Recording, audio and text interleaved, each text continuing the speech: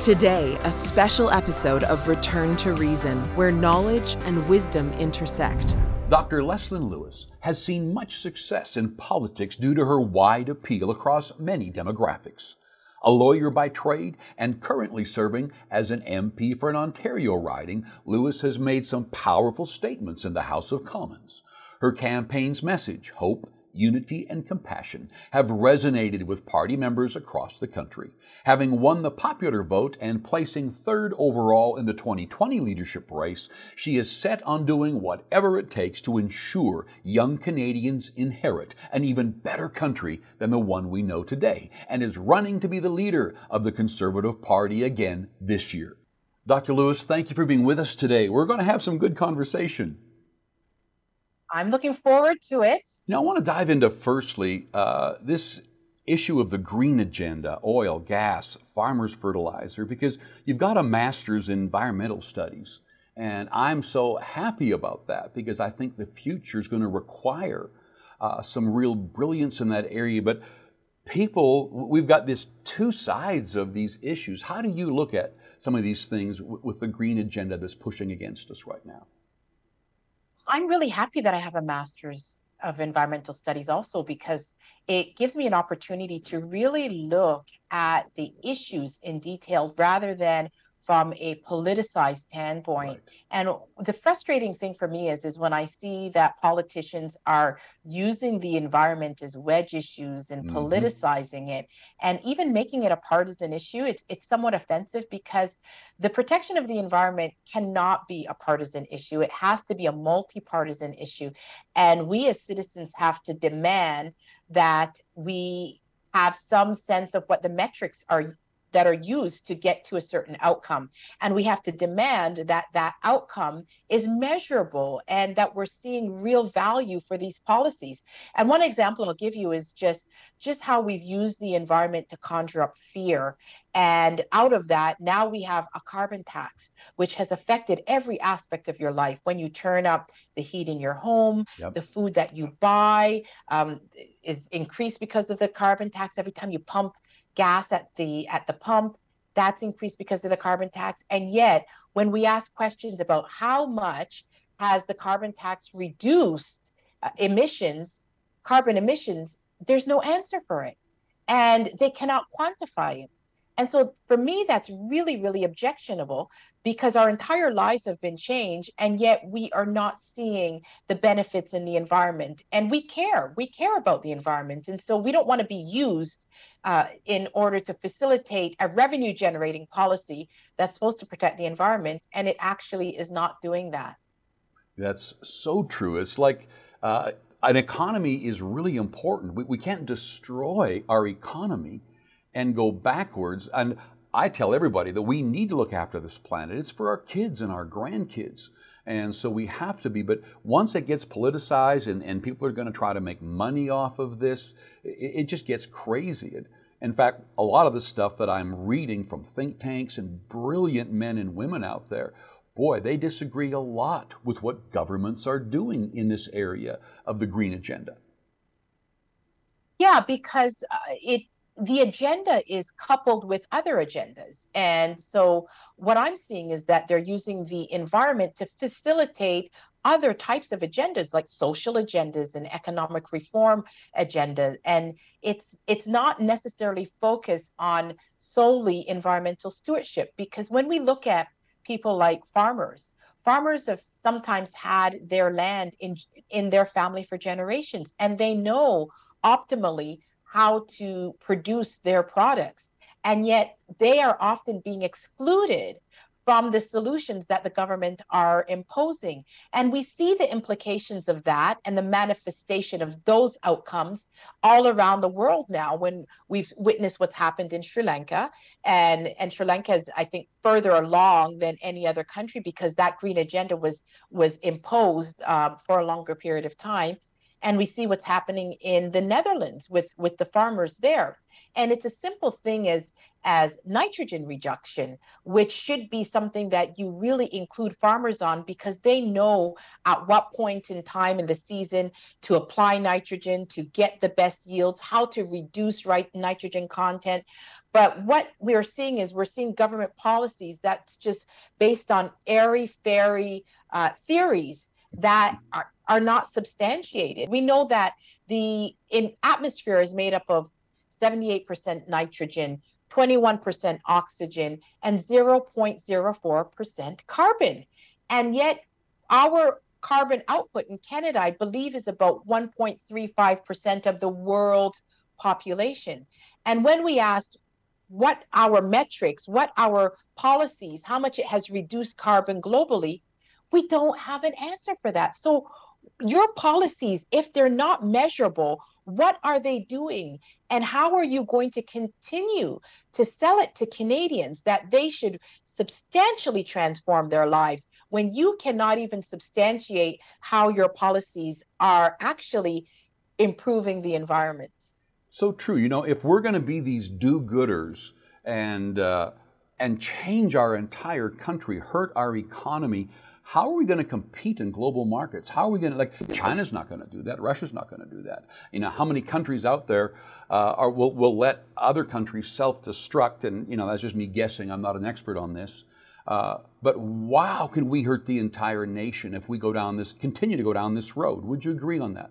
That is one valid point, that other countries do not have the same requirements, and we live in a global environment. And so even if we reduce our 1.35% of carbon emissions to zero, based on the increase that China has had with their coal plants, it completely negates that.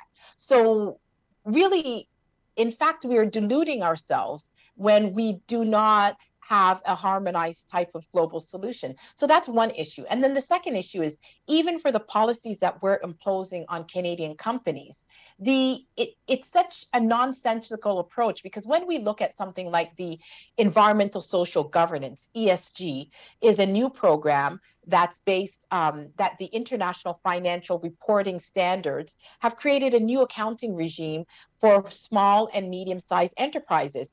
And it means that these small and medium-sized businesses have to now track the life cycle of all of their products, every single product that their service generates and that their business generates. And based on that, this is all tied into the futuristic notion that we can track people's carbon footprint and that we can have an economy based on everybody's carbon footprint. So we measure how much steak you eat, how much gas, how far you travel, and you will have allocations as to how much you can output. And that will be based on and tied into your digital identity. And so that's what these environmental social governance is about. But the funny thing is that when Canadian companies, say, go to a place like China, they don't have to subject those companies or those customers to the same type of environmental social governance. So it shows some sort of shows a contradiction in even the way we're treating our own corporations and the policies that we're willing to impose on our own corporations. And we know that a policy like environmental social governance will cripple many small businesses under more red tape than they have now. And those that will get richer are the lawyers, the accountants, and the consultants, essentially. Wow. When you look at what's happening in the landscape and you kind of superimpose that further ahead, it's as though organizations are starting up who are going to be critiquing companies and rating them, and then the public is going to see this and determine whether or not they use these companies, which puts these organizations who they're the ones who are going to supposedly watchdog it puts them in charge of our economy. Basically, it's putting them in charge of which companies rise up and keep the line and which ones are pushing back. And not only that, to add to that, it also will collapse our local production. Yes. Because things can be done at a cheaper level, probably more efficiently in other places. That doesn't mean that the quality is better, but a lot of our local production will be collapsed. And it's not just judging the corporations. It's then also having a way, because if they have to track their complete end use, that means that they have to have a mechanism of tracking you also. And it will also change how your life unfolds as a citizen. So, for example, even in the United States, they have in places like Walgreens, they have fridges that will have digitized ability to open it. And you could say, for example, you have ice cream in one freezer, and you put in your digital ID, and you've had too much sugar for the month. That freezer is not going to open. That's what they're planning for the future. And so all of these things are in place. And the average Canadian doesn't know that that's where we're going with this digital ID and the digital surveillance and other things that they're putting in place that really are infringing upon some of your freedoms and your liberties. That is so true. You know, the oil and gas, like the fact that their leaders here in Canada are trying to shut down that industry and then buying it from even worse abusers. Isn't that what's going on? Essentially, well, even if we look at what's happening right now in Europe, we will see that we missed out on a great opportunity. Even our LNG, liquefied natural gas, our petro products, we were unable to get it to Tidewater, to get it over to the market. And right now in Europe, Russia is essentially Europe is buying 40% of their oil and gas from Russia right now. And that could have been our products that's over there, but we haven't built pipelines. We don't have the capacity to get our products to Tidewater and over to other markets.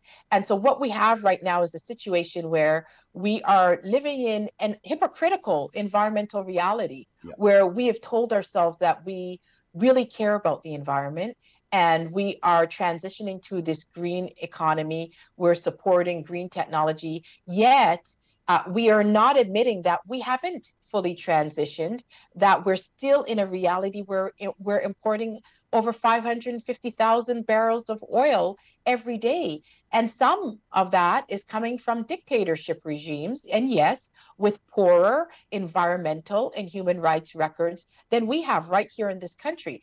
And so that paradox, we're not really facing the reality that we are living in a hypocritical environmental reality. Yeah.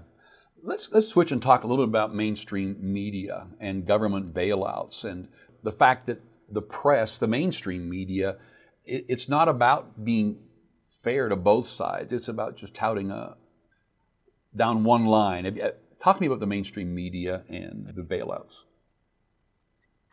Well, right now I see the media as acting almost like an arm of the liberal government. Yeah. And when you look at something like the trucker convoy, I was there, my apartment when I'm in Ottawa, when I'm not in my riding of Haldimand, Norfolk, is just 1 block away from Parliament. And I walked through that convoy every day. And in fact, other MPs had to walk through it every day. And what was projected on the media was completely and unequivocally untrue.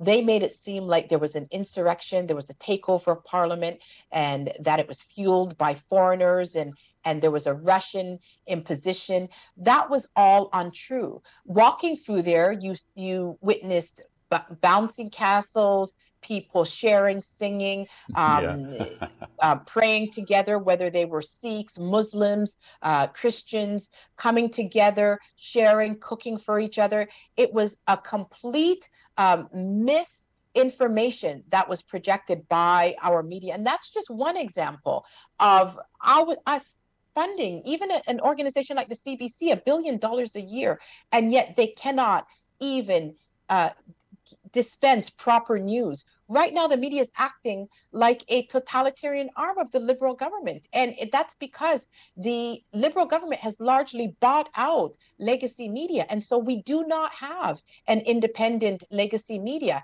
And we need that in order to have a functioning democracy. And so I think we need a model whereby maybe something similar to Australia, where you have a pool of funds and media applies for those funds, and they have to demonstrate that they are capable of independent reporting and that they are acting as an independent check on government, not as a propaganda wing of one particular party. So much of this comes down to leadership. It's like we have to, and I'm saying this often, it's like we've got to begin to train emerging generations again as to what leadership is. Because so many people think leadership is about your career, where you're going, your finances, your reputation, your influence, rather than leadership is to serve the people. Leadership is to rise up as a leader, and we're not seeing that, and people think it's fine. Well, that would have hurt my career. Yeah, but you're in a position of protecting people and raising up a country. I just feel like, talk to me about leadership. Well, I think you're seeing it with me. I've made the decision that I would lay down my reputation, which I fought for very, very hard, having earned a PhD in international law, practicing lawyer, taught at York University, University of Toronto, Osgoode Hall Law School, owned my own business. So I've spent my whole life building my reputation.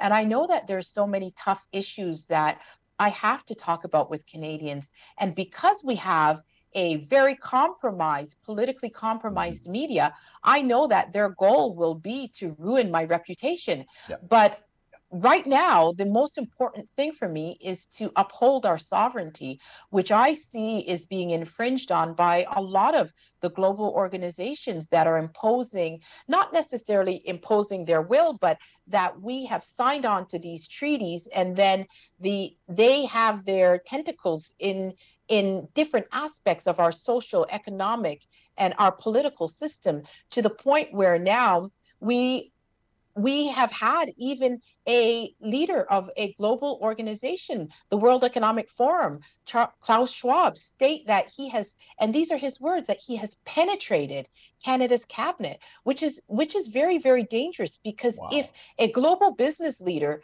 believes that he has penetrated a democratically elected government and the Wow. cabinet, that's very, very dangerous It's for our evil. democracy. And so we do need leaders that are going to be able to lay down what it is their reputation and fight for the country, and not really be concerned so much about their political career, but making sure that we as Canadians remain Canadian citizens and not global citizens, because that is the dream of Justin Trudeau, is to make Canada, remake Canada into this post-nationalist state, actually. And we as Canadians, we have to fight to make sure that we preserve our way of life, which means that we instill pride in the fact that we are a nation that has made some mistakes, and we have good that we can celebrate and learn from the mistakes that we've made, and secure our economy, secure our political system, and secure our social life, which starts with the fabric of the family as the cornerstone of society. That is so true. When it comes to what's going on in Canada, there's a group of people who keeps watching mainstream media, and it's shocking to me when I'll go watch it to see what's going on there, knowing that there's just agenda, agenda, agenda, agenda. And then I'm so glad, people say, well, years ago, if you wanted to take over a country, you had to deal with the media, the newspaper, the radio. But today, with the internet and with all these other groups that are rising up, it's really hard to stop truth from coming out. And it just brings me to my next question in regards to C11, Bill C11, and the Online Streaming Act. Tell me a little bit about that. Are people missing what's going on here? Bill C11 is an attempt to really not only go beyond compelling your speech and your voice, it's actually going inside of your home in directing how you should think and what is truth and what is not truth. So they want to be able to control the algorithms that you will see when you punch in search words. What will pop up is what they believe and what they deem is truth. Not only that, what they deem as Canadian content, which they have not even been able to define No. that. They want to basically pick winners and losers and say, this is the type of content that Canadians should be able to view, which is fundamentally wrong, because you even have taken it one step further. It's not just politicians and news anchors and reporters telling you what to think now. Now this is programmed through artificial intelligence. And so this even taps into our organic nature of being as human beings, that we are laying down those rights to an artificial source to tell us what is okay to think and what is okay to watch. It is a fundamental erosion of our freedom of conscience and our freedom of expression and belief. And I think it's a very, very dangerous piece of legislation that if we don't get our hands on making sure, ensuring that there are checks and balances in this legislation. Actually, I don't even know that it can be saved, because it is just such corrupted piece of legislation that it has no respect for our individuality and our ability to have freedom of thought, which I believe is a fundamental freedom. I've heard people from other countries almost laugh at this and go, who does Canada think they are, that they're going to have to deal with the rest of the world one way, and then just in Canada? Well, this is what we've done even for immigrating to Canada.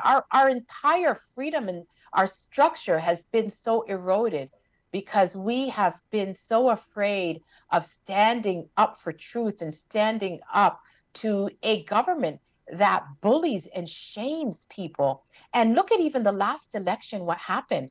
That election was called days after our prime minister stood up and lied to Canadians. He told Canadians that if they sit beside an unvaccinated person, that they were in danger, when he knew very well at that time that the vaccine did not prevent transmission or acquisition of COVID. He knew that the vaccine was invented largely to reduce symptoms of COVID and to reduce the stress on the hospitals. He knew that, but yet he stood up in front of Canadians and demonized a group of Canadians so he could segregate.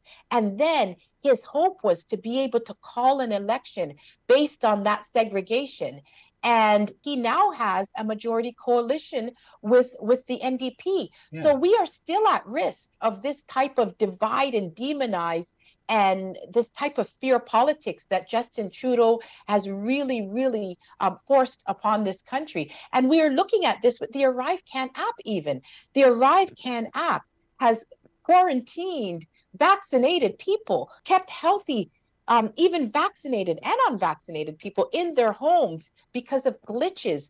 And I believe that this Arrive Can app is just because they've signed an agreement with the World Economic Forum, known as the Known Traveler Digital ID Program.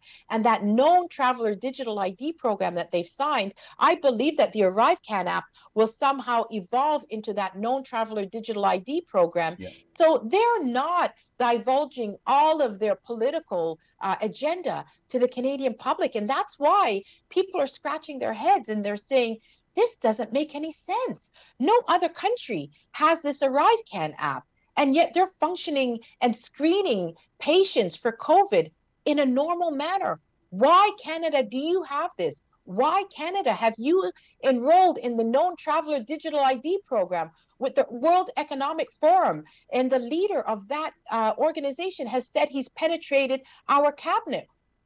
Wow. You know, when you look at, one of the things I was going to ask you was, when you look at the controversy in America over the elections there, and, you know, sometime in the next, whenever, there'll be an election in regards to who's going to be the prime minister.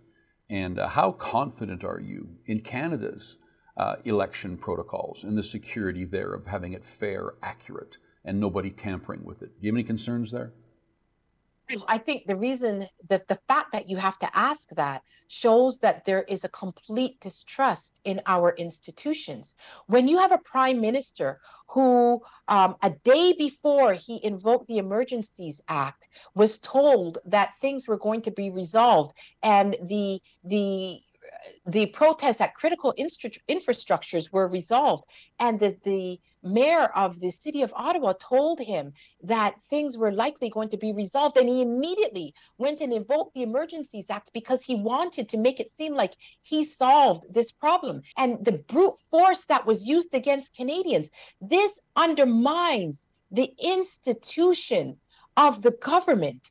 It undermines it. And so that's why you're asking me this question about whether or not we can even trust our voting system, because we've had in the last 7 years an erosion of trust based upon the totalitarian and dictatorial approach that Justin Trudeau has taken in governing, this top-down approach of talking down to Canadians. Do you know that even now they are trying to impose a new regulation that will use taxpayers' money to protect members of parliament, because they're saying that the members of the public are asking so many questions that they feel unsafe. They feel unsafe because they have dismissed all the questions that Canadians have asked through answers like that's a conspiracy theory.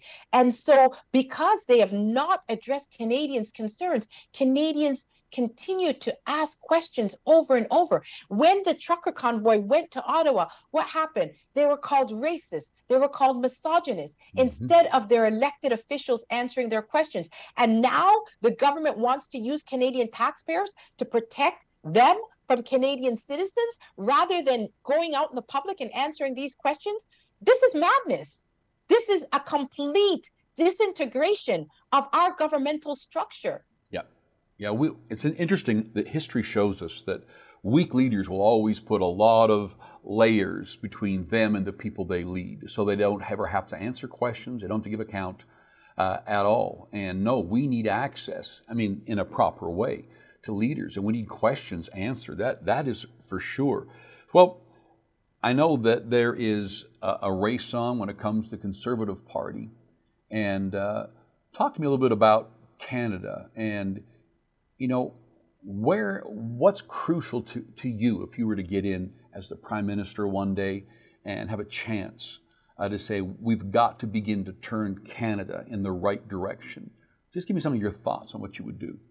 If you look at my motto of hope, unity, and compassion, hope for our country, we need to remain a sovereign nation. And we have a lot of global forces that are infringing on our sovereignty, whether it's our family structure, our social structure, our economic structure, our viability, our ability to bring our supply chains home, to be self-sustaining, our food supply chain, our development of our natural resources. These are all things that we need to make sure that we have local laws that can facilitate a Canada First strategy. We also need to unite our party and our country. And we need to do that by making sure that all voices are heard in our party. That means fiscal conservatives, social, libertarian, and progressive conservatives all have to sit around the table and have our voices heard, form policies that we can find common ground in uniting this country and moving forward. And we also have to move away from the Ottawa knows best approach and listen to every region and the regionally specific needs of every region in this country. And lastly, we need compassion. We need compassion to deal with a lot of the social issues that we are seeing. Something is happening in our society. And because we have had this cancel culture and wokeism narrative, we're not talking about these things. And I'd like to come back and talk to you about all of these pressing issues, primarily about Canada and as a sovereign nation. I'd love to. I think that would be great to dive even deeper into some of these issues for people who like to think and who want to know. Thank you, Dr. Lewis, for being with us today. Thank you so much for having me. It was a pleasure.